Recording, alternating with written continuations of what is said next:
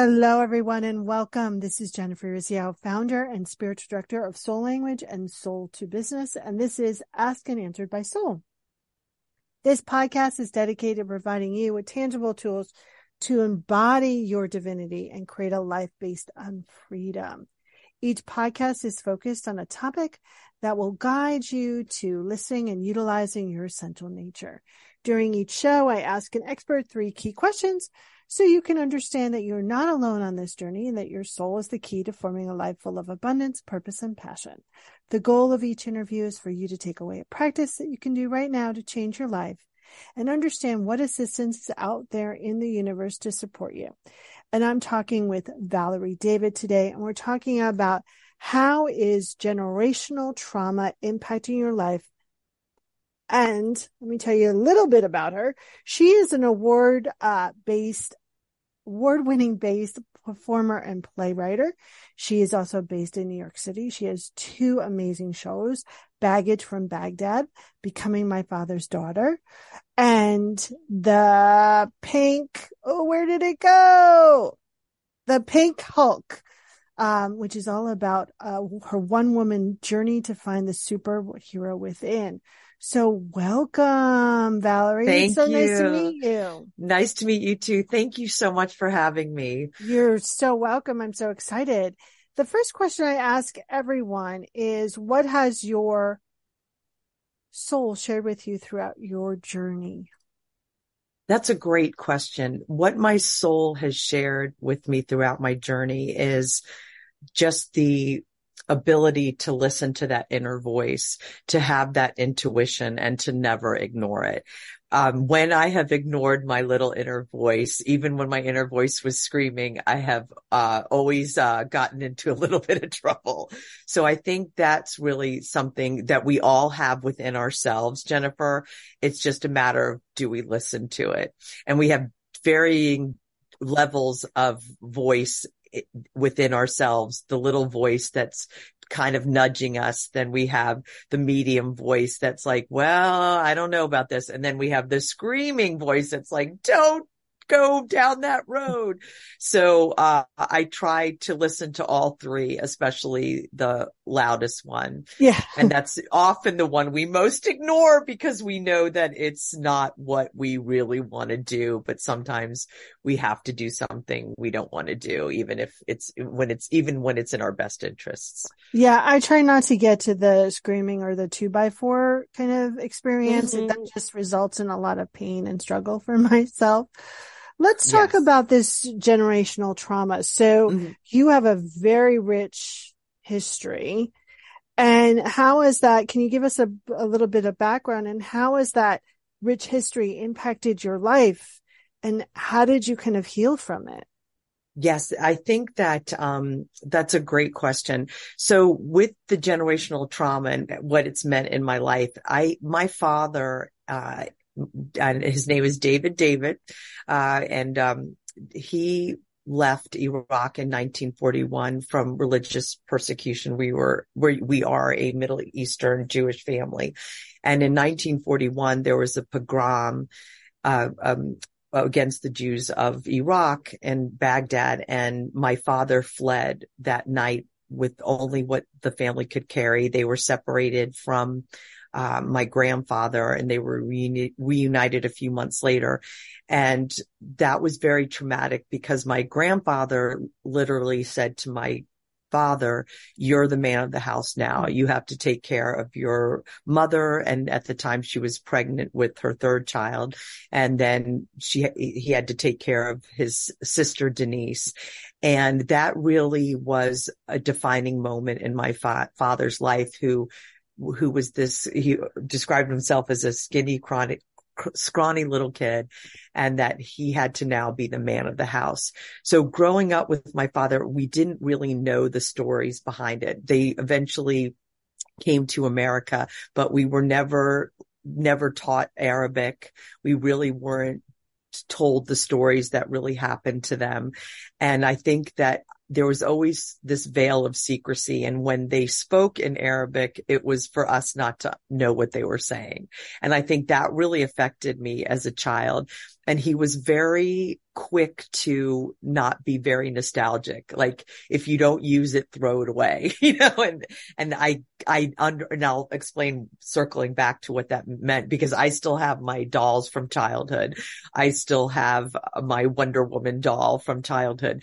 My mother, on the other hand, was save it because you love it. So I think I understood with my dad why, because he had to leave with what he could carry. So he couldn't be tied down to anything that was emotionally attached to him, something that was nostalgic or something that he was tied to was gone. Because even, they left their bikes, they left their toys. Like there was this. Life is hard, but finding a really great podcast makes the days go by so much easier. Hi, my name is Blue Telusma. I'm a writer, an emotional intelligence coach, and the host of Humanize with Blue Telusma, a podcast where we believe that when you humanize everyone in the room, a great conversation is almost guaranteed. Join us every week here on Electricast as me and my guest co-hosts unpack big topics and interview even bigger personalities with a sense of humor and a dash of mischief. If you're looking for a new best friend in your head, we've got you covered. Electricast. I don't know, this kind of trying to describe it way about him that it's like, nope, don't need it. Get rid of it. And without really having that tie. And I think that was always something that I wondered, why was he like that? Why was he so quick to say, nope, we don't need this. You're not going to use it and you've outgrown it.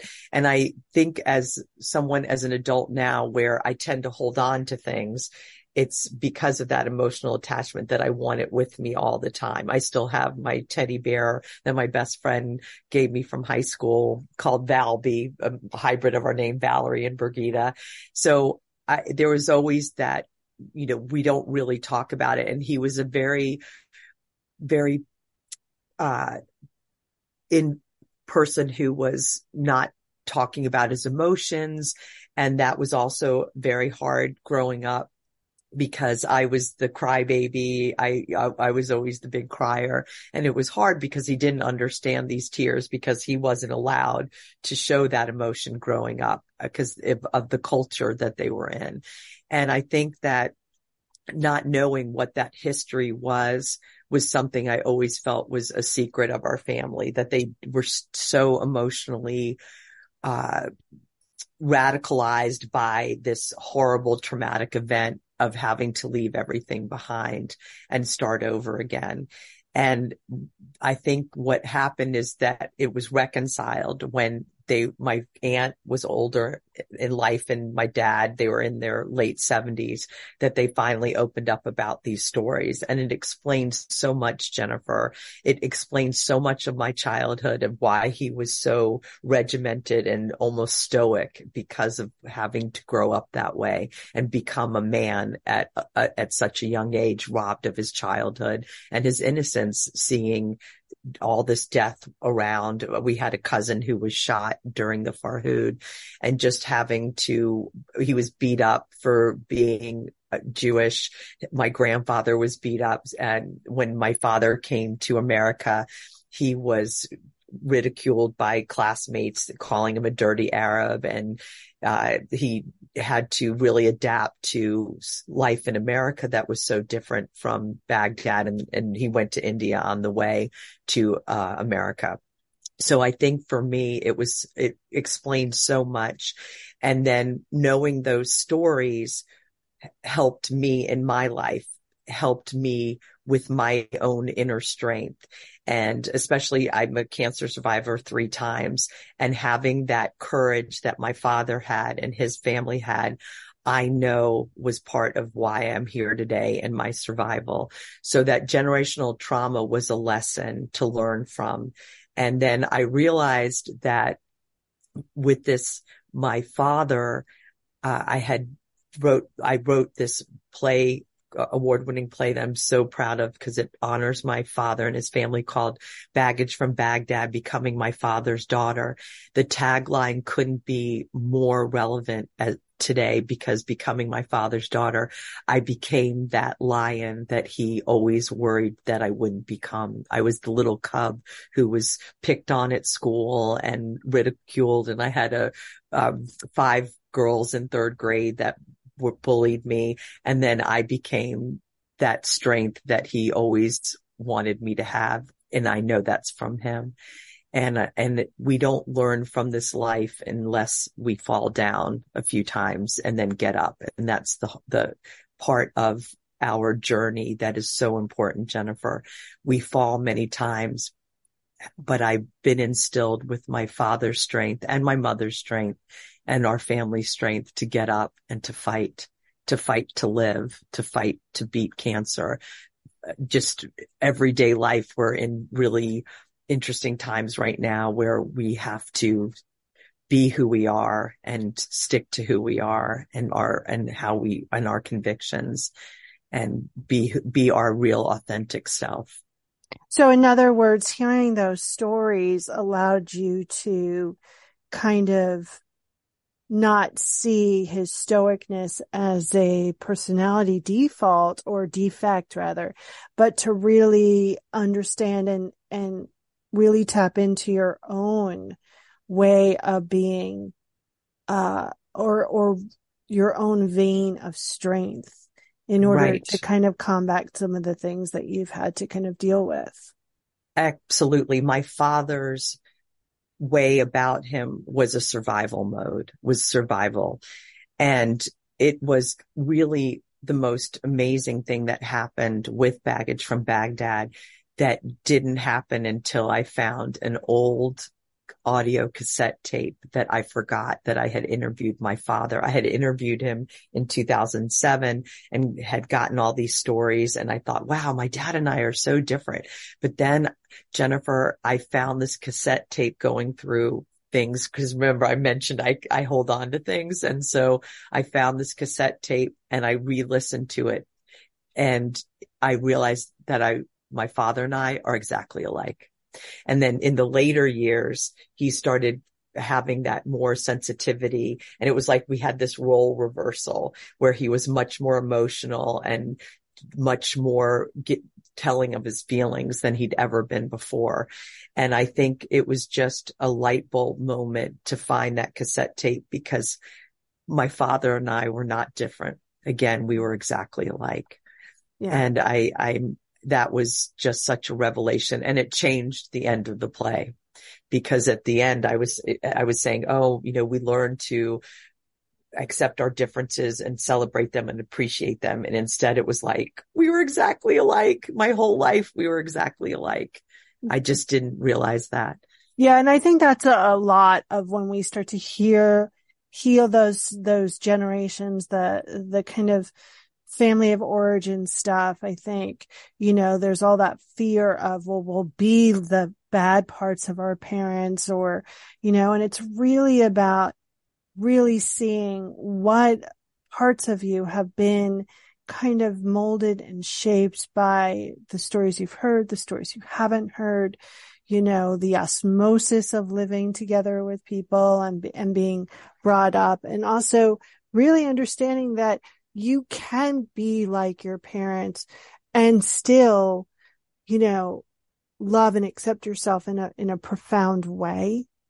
And you can turn and love and accept them as humans, right? You don't always have to like everything your parents do, but you need to move into acceptance, or you're going to be forever in that trap of reliving the pain and sorrow.